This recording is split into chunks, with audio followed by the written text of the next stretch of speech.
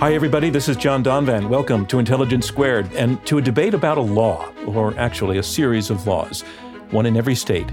They are relatively new. They went into effect with huge public support. They are the laws that require sex offenders to register on a list that is available to the public. The first such law went into effect about 30 years ago in Washington state, and today there are some 800,000 people in the U.S. whose names appear across 50 state registries and a federal version. The primary purpose of these laws is the idea that people should know if a sex offender lives near them or works by them, where having that information would help keep the rest of us safer. Part of the thinking also is that being on the list would discourage recidivism, and that's a term that simply refers to someone who has been convicted of a crime offending again. Safety and justice, those are the assumptions. This debate is about whether those assumptions have proven valid now that we have had 3 decades to see their impact, and whether the price paid for being on a registry is justified practically and also morally. The question we're asking, do sex offender registries do more harm than good? Let's get to it. So let's meet our guests now. And again, the question is, does the sex offender registry do more harm than good?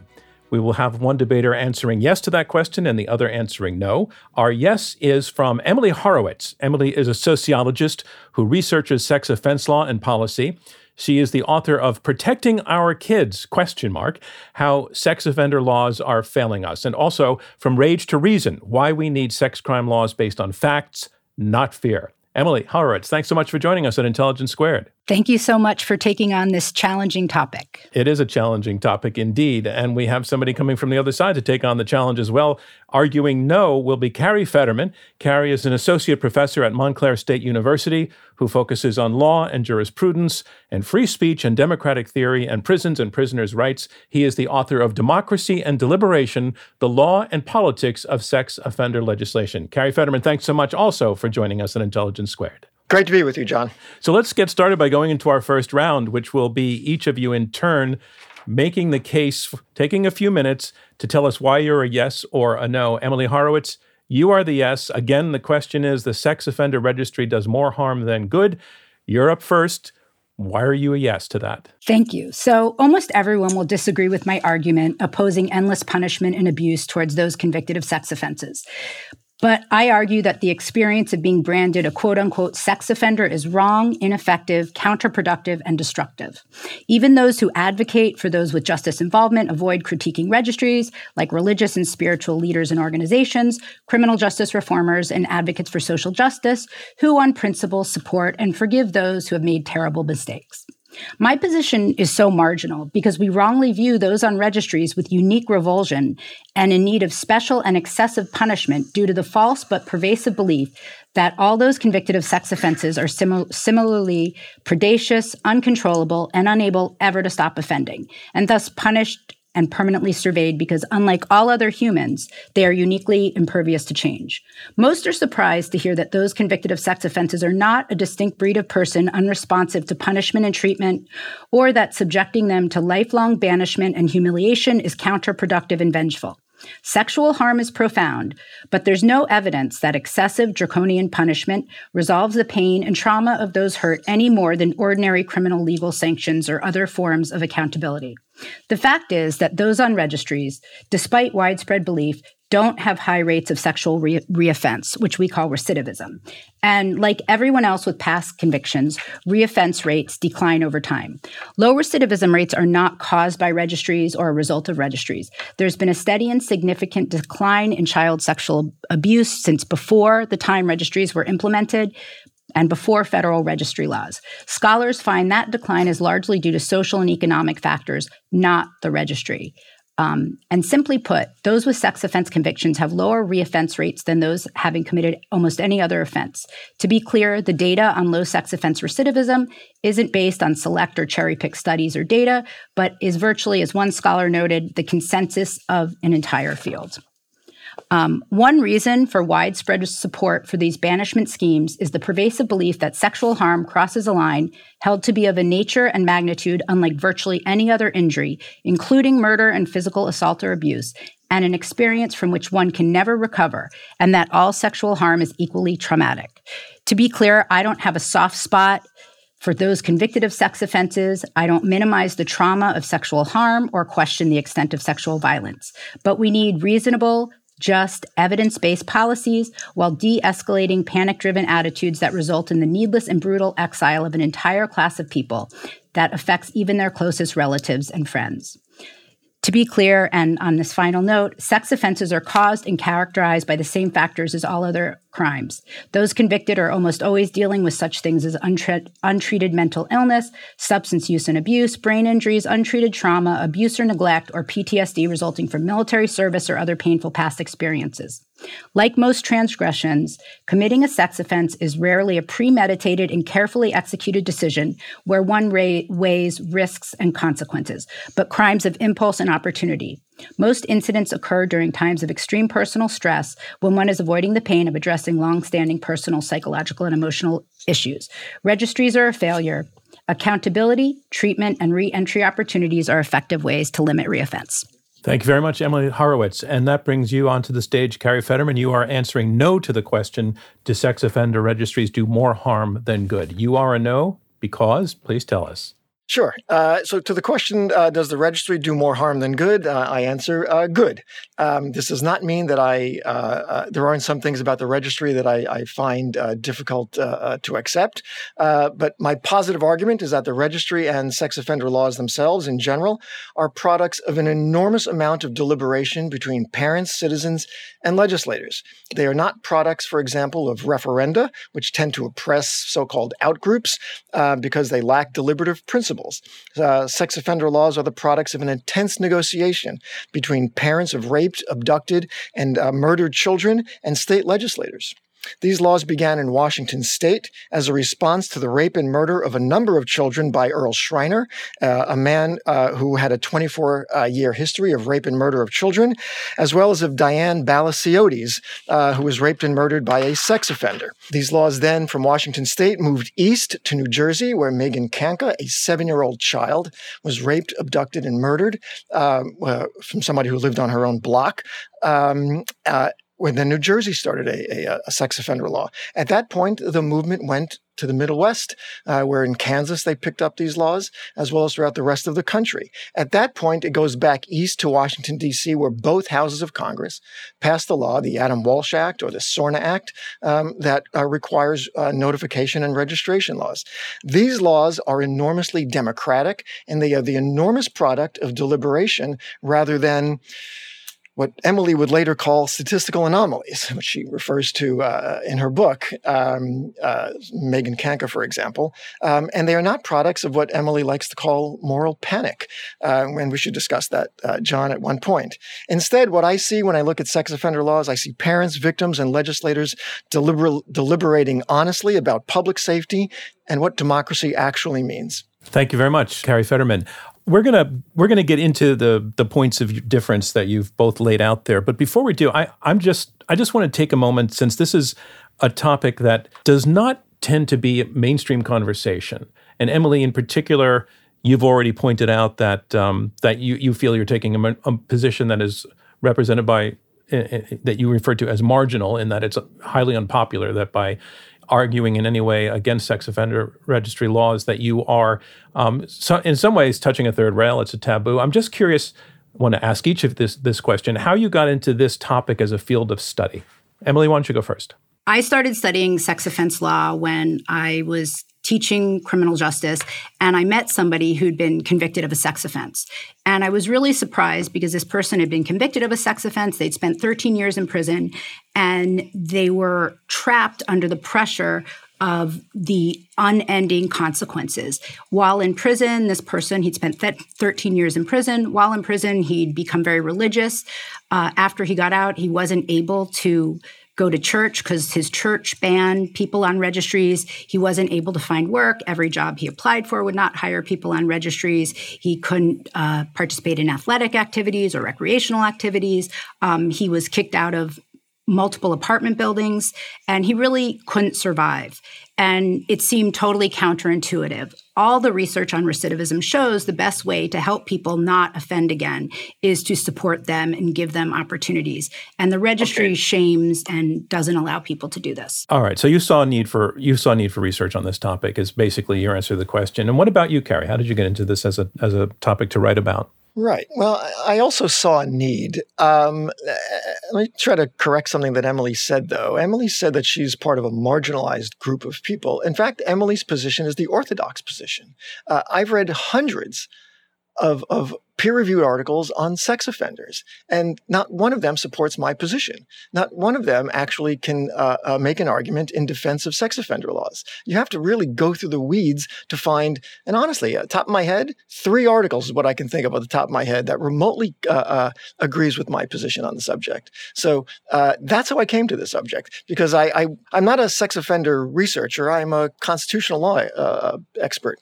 But looking at things like hearing about sex offender laws and residency restrictions, I poke around and look at this interesting constitutional question of democracy and citizen engagement and that kind of thing. And the more I read, the more I was astonished at how critical this literature actually is. So thank you for that. Interesting. Both of you feel that you're arguing from a minority position on this. So I'll just note that. But I want to ask you each to tell me what you feel the intended purpose of the sex offender registration laws in all 50 states are from the point of view of those who have supported them. Emily, why do you think, I'd like you to go first again on this. Why do you think these laws were passed? With what purpose do you feel these laws were passed? What were its proponents hoping to achieve? Well, even Jacob Wetterling's mother, who was responsible for the first federal registry law, her son was abducted and murdered. And she advocated for federal registry laws because she thought it must be somebody who has a prior sex offense. Wouldn't it be great if the police had a list of everybody who had a prior sex offense, and then we could find the person immediately? She's now retracted her position and said these laws do way more harm than good, and this was not. But what social good do you think that these laws were meant to achieve? So I think when you hear about an abducted child, and they are statistical anomalies, almost no children are abducted and murdered by strangers on registries. It almost never happens, thank goodness, but it captures our imagination and is so horrifying. It's the most horrifying thing we can imagine. We want to do something. So we think these laws will help us. If we know everybody in our neighborhood who's had a prior sex offense, our children will be safe. But unfortunately, over 93% of sexual offenses involve people we know, and they're not on registries. More from Intelligence Squared US when we return. Welcome back to Intelligence Squared US. Let's get back to our debate. So your answer is that those who had passed them wanted to make the world safer for people out there. Carrie, what's your understanding of the purpose of these laws by those who passed them?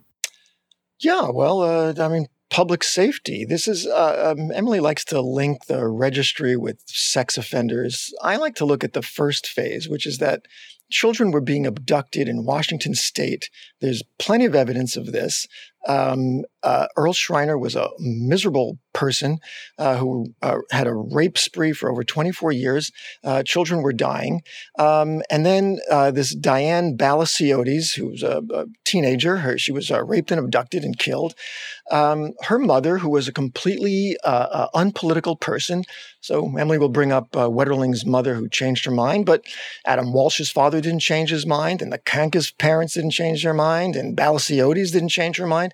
There are hundreds of parents whose children have been abducted and killed, who got involved politically, which I found, as a scholar of democracy, I found that to be the grassroots. This is the common sense view, that people were being abducted and killed, and that there ought to be a stop to this. So I was really quite taken by these narratives of civic engagement by parents. These are very powerful stories. Okay, so what you've both said, and I think it's somewhat obvious, is these laws were passed with the notion that they would make the general public safer. And I want to look at that contention. I know, Emily, that you are also focused on the impact of those who are convicted, and I want to get to that. But first, I want to talk about, does it make the world safer for people to have these laws? And you've alluded a little bit to this, Emily. I think you're saying, no, it doesn't. So what is your argument that they don't actually produce the outcome that those who supported the laws intended? It's the consensus of the entire field. And recidivism declines over time. So that's the first thing. And then in addition, it's really important to know most people that are on the registry are there. It's their first offense. They have no prior convictions, and the victim is someone known to them. Almost all sexual abuse, like all crimes, involve people you know. So the registry was designed with good intentions by parents thinking this will protect our children from strangers. But it doesn't do that. There's no evidence it does that.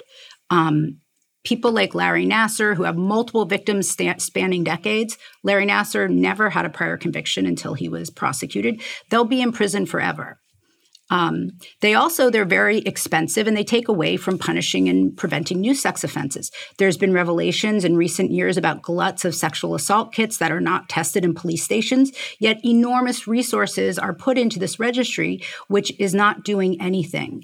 In order to prevent sexual abuse, which we've done a good job with decreasing the rates of sexual abuse since the early 90s, was a result of social changes, less tolerance for abuse, awareness, and economic factors, just like with all other sorts of crime. I'm not against punishment. People who commit sexual crimes should be punished and held accountable, but not for the rest of their lives, not publicly, not once they serve their time. So Emily's making the case, very emphatically, that the registry was designed to make the world safer, but it's not actually doing that. It's particularly designed to decrease that threat from strangers by telling us who those people are.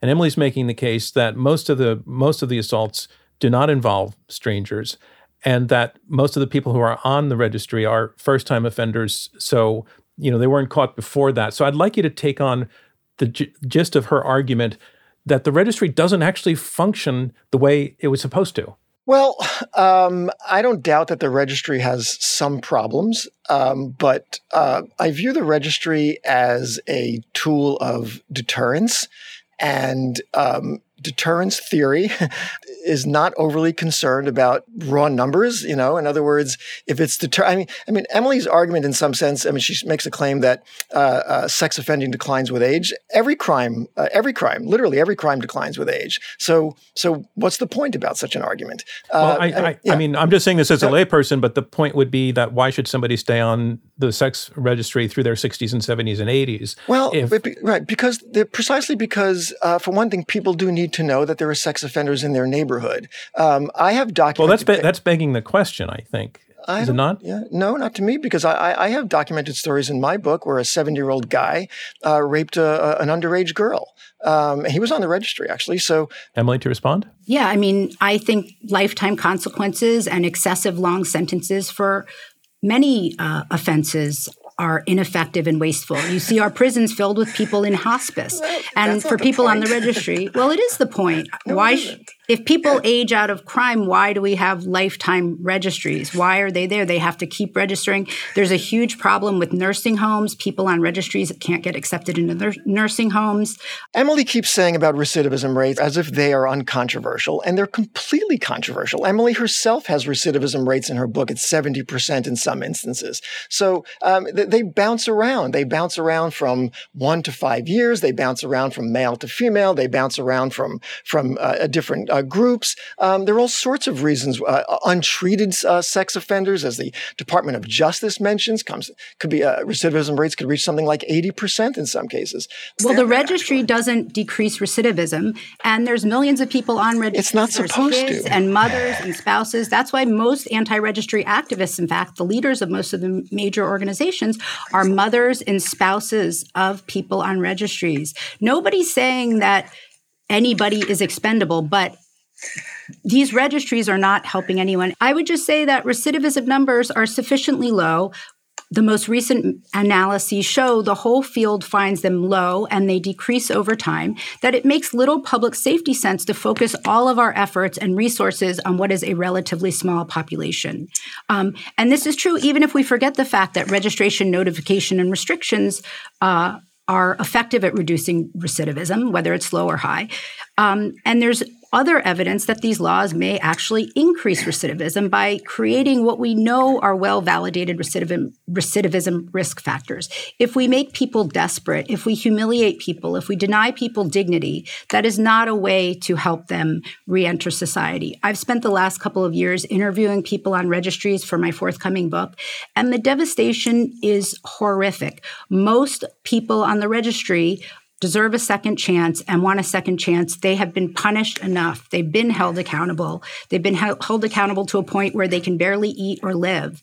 It's just a matter of how we care about human beings. If some people are disposable, if we want to create monsters, it's not a good thing. It hurts all of us. Carrie, I wanted to ask you about what assumptions are made about sex offenders as opposed to other criminals, that they require sort of lifetime monitoring. You know, people do commit murder, do serve their time, and do get out of jail, but they don't have to sign up for a murder registry.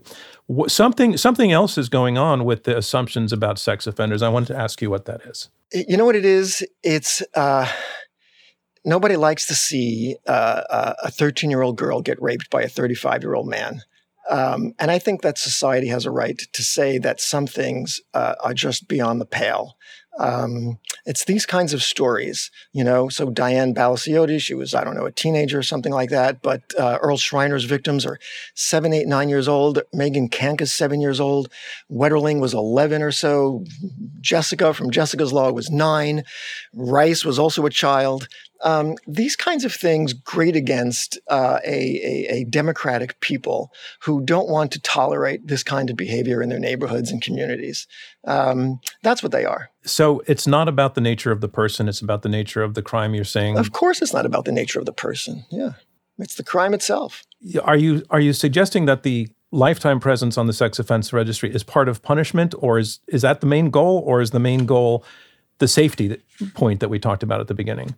Well, all right. So technically speaking, the registry is a civil remedy. It's not punitive. Emily's going to say it's punishment. It's not punishment. So any effects of this civil regulation are purely civil. They have no relationship to the Eighth Amendment at all, actually. So these are civil regulations. They're not punitive, but they are deterrents.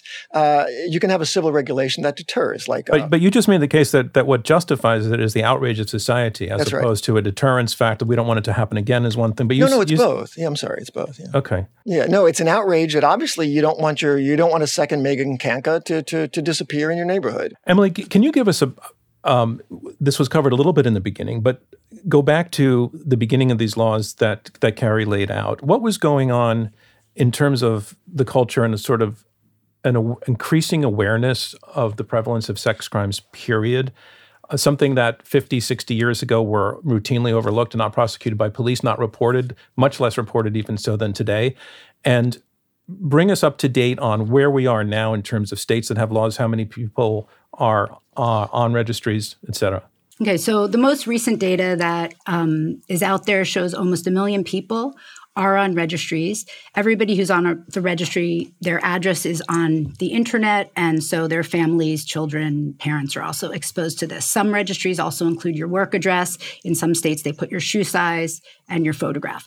And some places, all your neighbors are notified when you move in or on a regular basis that somebody who has a prior sex offense lives near them. And what sort of offense qualifies to have the requirement to have to register on the registry? What is the range of offenses? Obviously, rape we've talked about a significant amount. Are there others? And what proportion of it, by the way, includes rapists? You can get on the registry for a wide range of sexual offenses: statutory crimes, Romeo and Juliet offenses.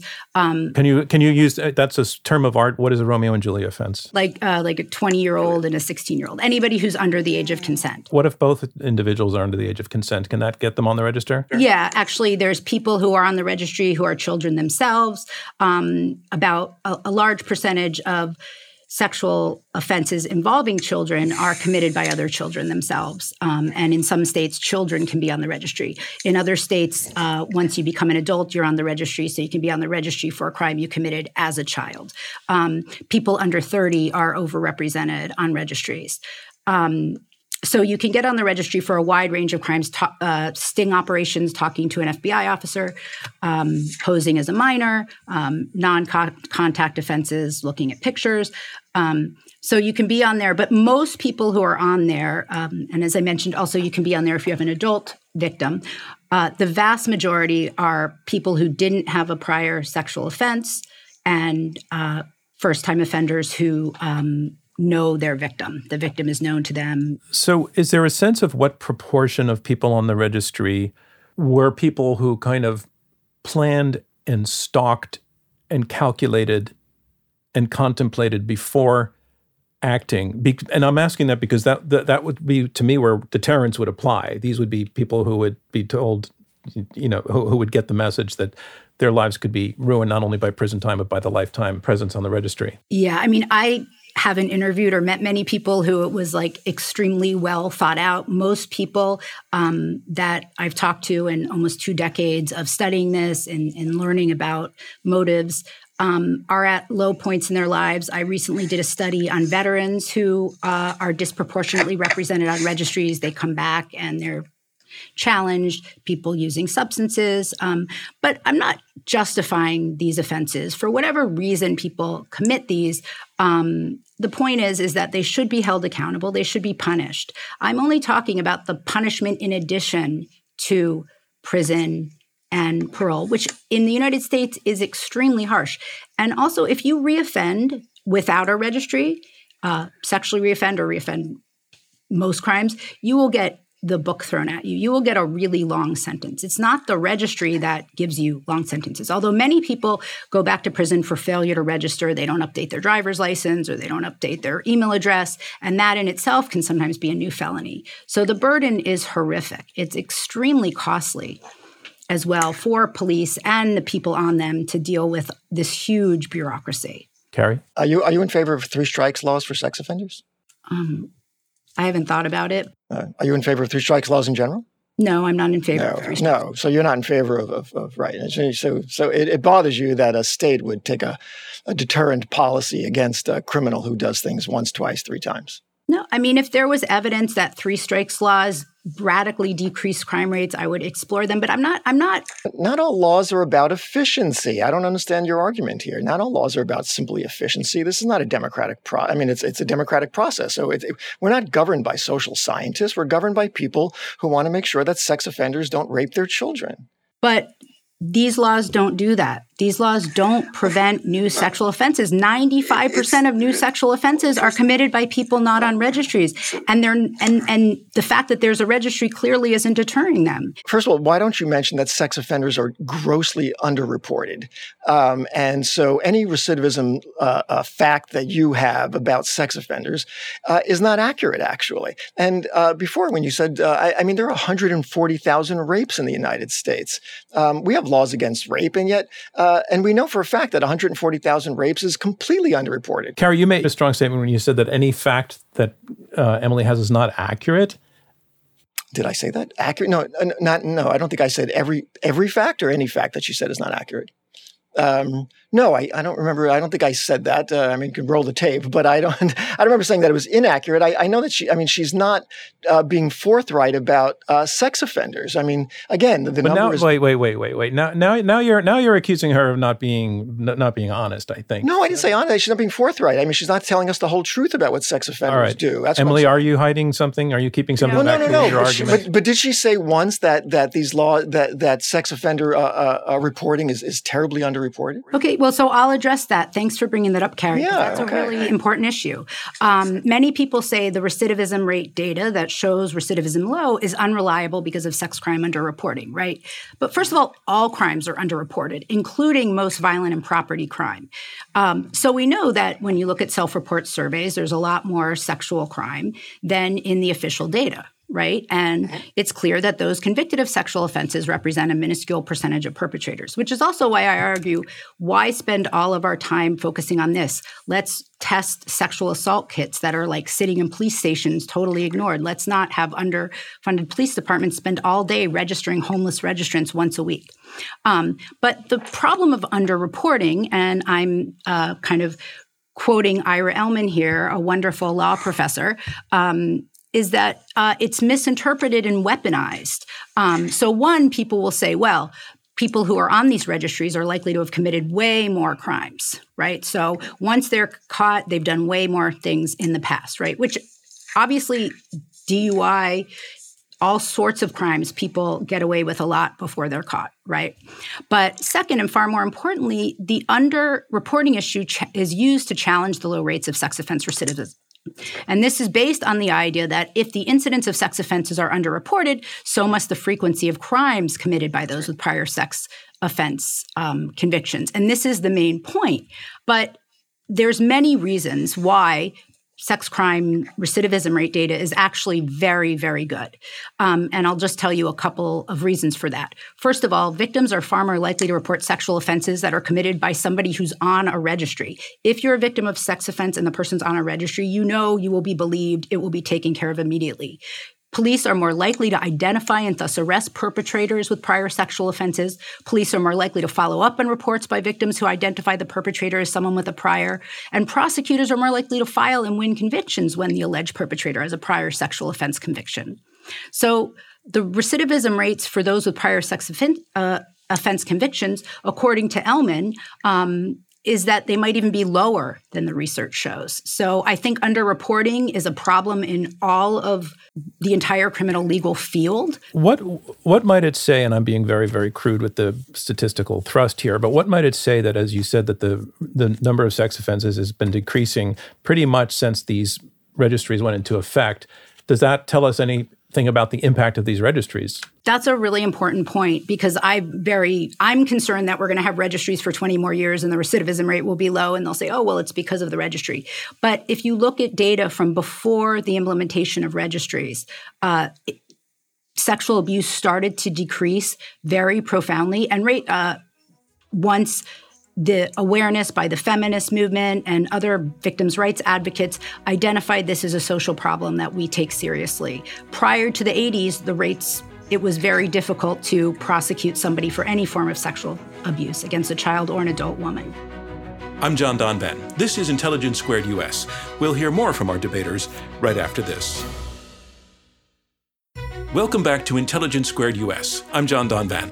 Let's get back to our debate. I want to move the conversation, Emily, in a moment to your opening argument about the impact on the accused, the convicted, which was the thrust of your opening argument, and we haven't really explored it yet. But I first want to take a question to Carrie about your opening statement, and I think throughout the thread of your argument is that I think I hear you saying, you did say at the beginning that these laws are the result of a very, very detailed and deep deliberative process that involves legislators, families, victims, police, that it's not just willy-nilly. And that, secondly, these are motivated by disgust and horror at the nature of the crimes and the long-lasting impact of the nature of the crimes. And I just want to ask you, because sometimes these laws are dismissed as society just having an impulse for vengeance.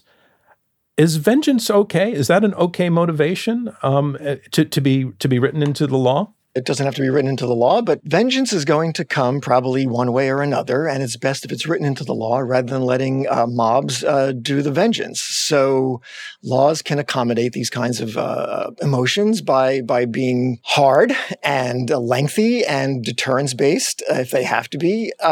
Sure, I have no problem with that. I mean, it's in accordance with the general principles of deterrence. I don't think that they're vengeful. I think that there is a script that Emily's position, I'm speaking singly out Emily here, that Emily's position, which I call the orthodox position, understands that these laws are particularly vengeful, but I don't see them that way. I don't think that anybody who rapes a child and is going to serve a lifetime in prison or a lifetime on the registry and not be in prison is being harmed in any way. Society has a right to defend itself. It's a very basic argument in some sense. Emily, I want to take now to your opening statement, which dwelt very much on the impact on the rights of the individuals who have served their time, are released, but not really released in a certain very important way. And just a little bit more texture about the predicament of those individuals than you've had the chance to talk about so far. Yeah, I mean, people that live under these laws they're endlessly punished. They're permanently stigmatized. And it's kind of interesting because denying that those who've been punished the opportunity to repent and reenter society, it just creates new harm. And it also undermines all philosophical, religious, spiritual, and ethical principles about forgiveness and redemption. But when it comes to people convicted of sex offenses, we just abandon the grace and understanding we may readily offer to others. So can you give a depiction of how being on the registry continues to be experienced by the individual who's on the registry as a punitive experience? Yeah, so many of the people I interviewed said the longer I'm offense-free, the longer since I got off of parole and I've done everything right, I've had a job, the punishments grow and grow because they never roll back the laws. So they add additional laws all the time, right? So if you're on the registry and you haven't offended in 20 or 30 years, you still have to register quarterly or yearly. So what happens to you in your life when you're on the registry? So, for example, one person I spoke to couldn't go to his father's funeral because it was at a church where they said nobody on the registry could go. One father had a special needs child and his wife worked to support the family. He couldn't work because he's on the registry, and he couldn't pick up his special needs child at school or attend events at the school while his wife was working. Okay, so that's because they're not allowed to go near schools if they're on the registry. And you mentioned employment. What is the impact on employment for somebody who's on the registry? What kinds of jobs are they able to get? And what happens if they get a job and they don't report that they're on the registry and no background check is done? What happens routinely when the employers find out? Are they understanding, or do they tend to say you're out the door? No, most, even employers that sort of get grants and brag about how they hire people with criminal histories usually always exclude people with sex offenses. One of the things that happens is some employers ban the box, which means they don't do a criminal history check. And in some states, after 7 years, it's automatically erased from your criminal history in any case. But the registry is public. So the other employees and the employers, everybody will know at some point that somebody's on the registry. So employers have to be willing to take a risk that they're okay with the public and the other employees knowing somebody's on the registry. And it's a scarlet letter. It's a brand. Even if employers will tell people, look, I understand what happened. You were young. You've been great for years. You're married with kids. I can't take the risk of having this situation, having somebody on the registry employed here. So many of the people I interviewed struggle with employment. One guy who had a college degree told me he was crying in a Jack in the Box parking lot last week because he'd applied for 30 jobs at fast food places that he couldn't get. Sometimes, obviously people have friends and they can sometimes find work, but it's often very unstable. So many people I interviewed said to me okay, I have a job and things are good now, but I know things can turn on a dime. And how justified is the fear of having a coworker who's on the registry? Very few sexual offenses take place in the workplace. One guy I interviewed managed cell phone stores, and he was very successful about it. And he said in recent years, it's gotten harder. He said 10 or 15 years ago, they knew he was on the registry and there was actually less venom. Now he's been 20 years offense-free, and it's getting harder and harder. And now they won't take a chance at having him manage a store. Okay, I want to come back to Carrie in just a moment, because Carrie made kind of a powerful and forceful philosophical argument that society made these choices by and large, wrote these laws for reasons that have to do with wanting deterrence, safety, and maybe vengeance.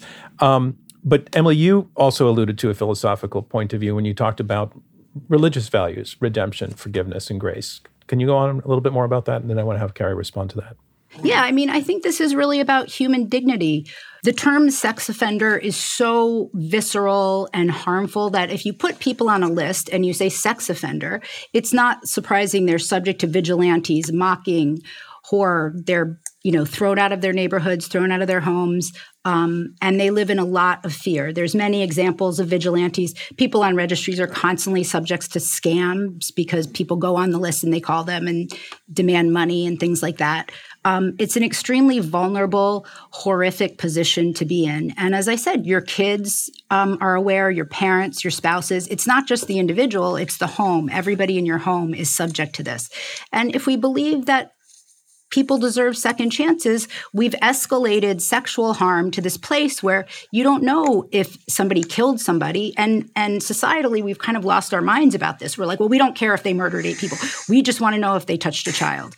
And punishment and accountability is effective for all offenses, sexual and otherwise.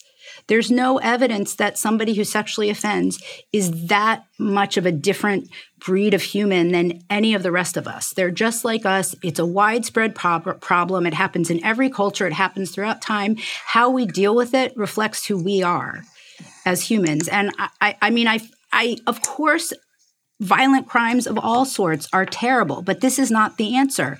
And again, maybe I'd feel totally differently if the recidivism rate was extremely high, but it's not. So this is not an effective way to help people. It's just a way to destroy lives and throw people away and say, well, they're so much worse than us. We're so much better than them. They're done. They did something so inexcusable. I don't care. We're going to humiliate and banish them forever. Is that how you see it, Carrie, and justified? No.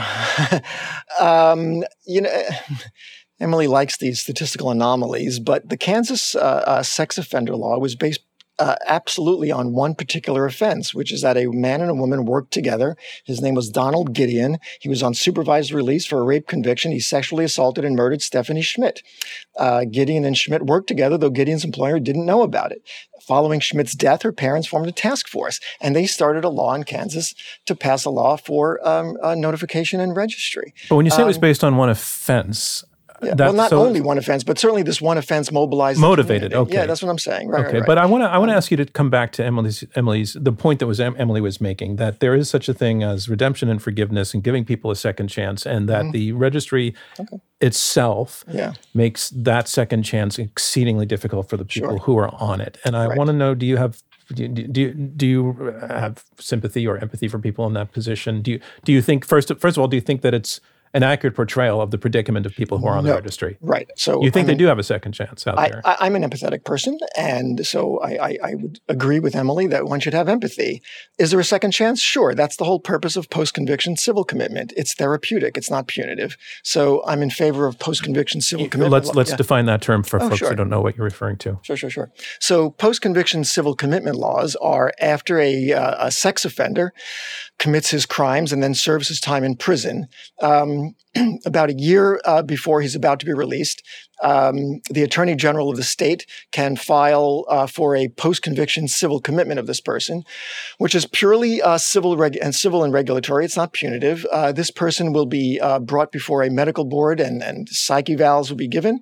And if there's a judgment for a civil commitment of this person that he remains dangerous to others in the community, he will be committed. It's not a lifetime commitment. It's on a yearly basis. There's due process all the way up and down.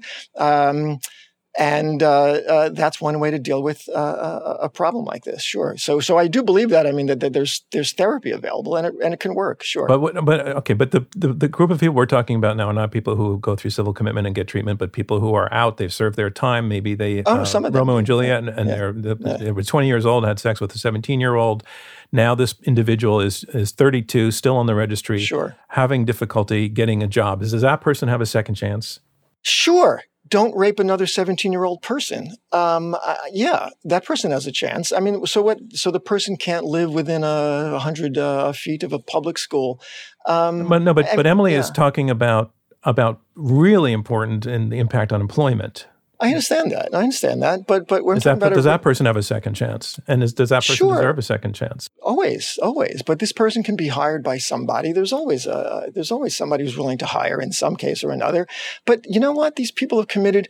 So Emily's book is filled with these narratives, and every one of these narratives. And Emily has said today a lot that, these crimes are horrible, but she doesn't say that so much in her book. In her book, these people are always innocent, or they're possibly innocent, or their mother thinks that they're innocent. I got to say, I read Emily's book, and she does say they're horrible. Okay, she says up front.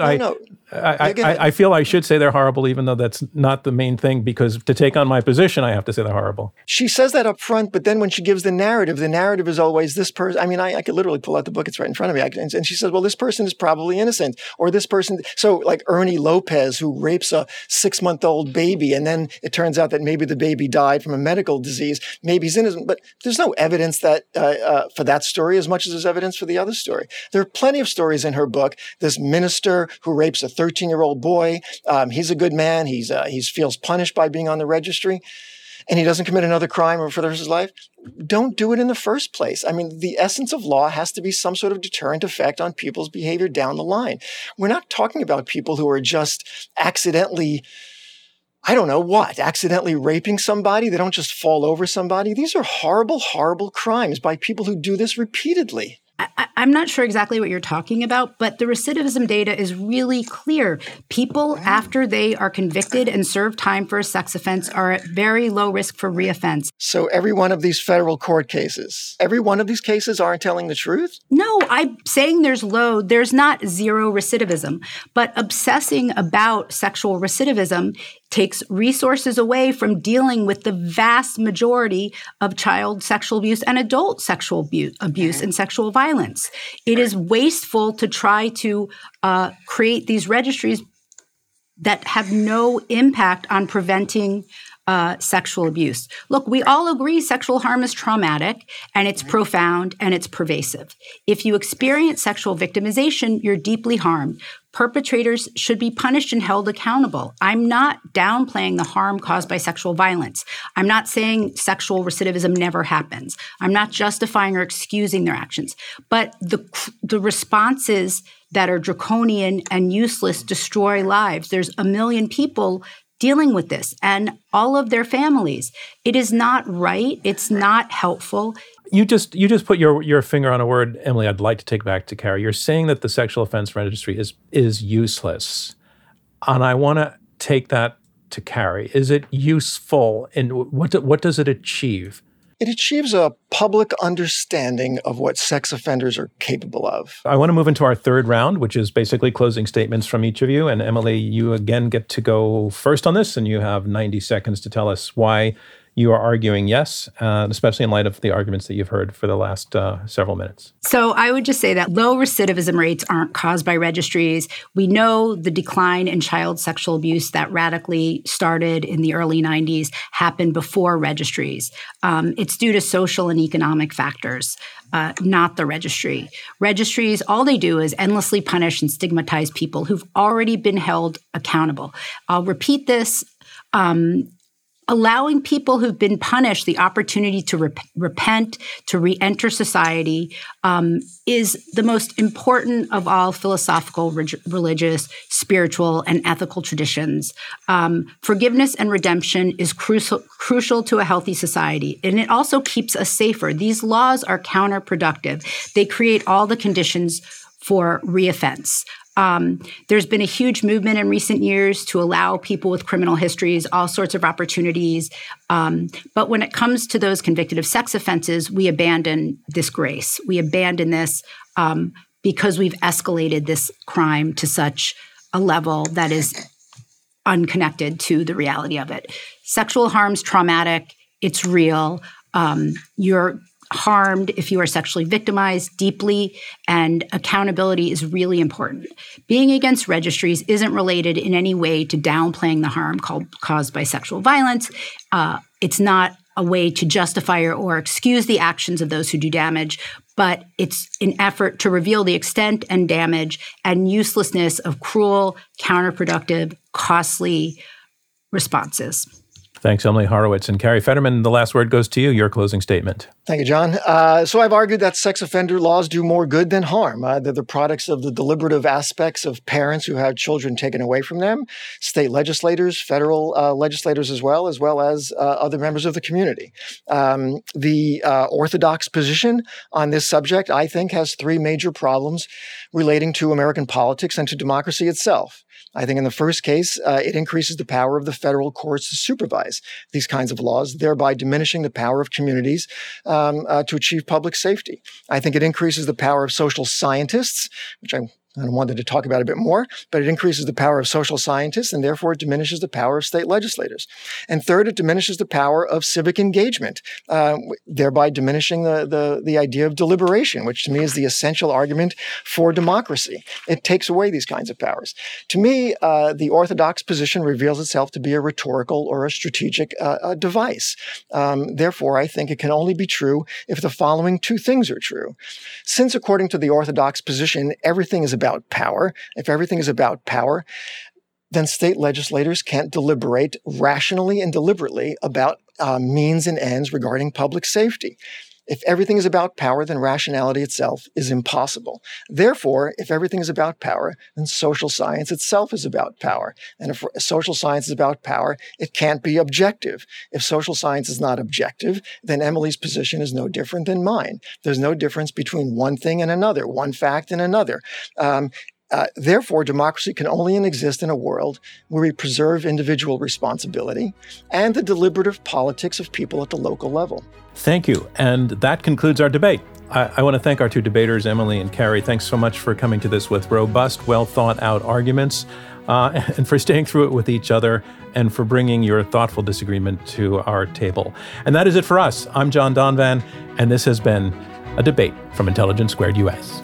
Thanks, everybody, for tuning into this episode of Intelligence Squared. You know, as a nonprofit, our work to combat extreme polarization through civil and respectful debate is generously funded by listeners like you, the Rosencrantz Foundation, and friends of Intelligence Squared. Intelligence Squared is also made possible by a generous grant from the Laura and Gary Lauder Venture Philanthropy Fund.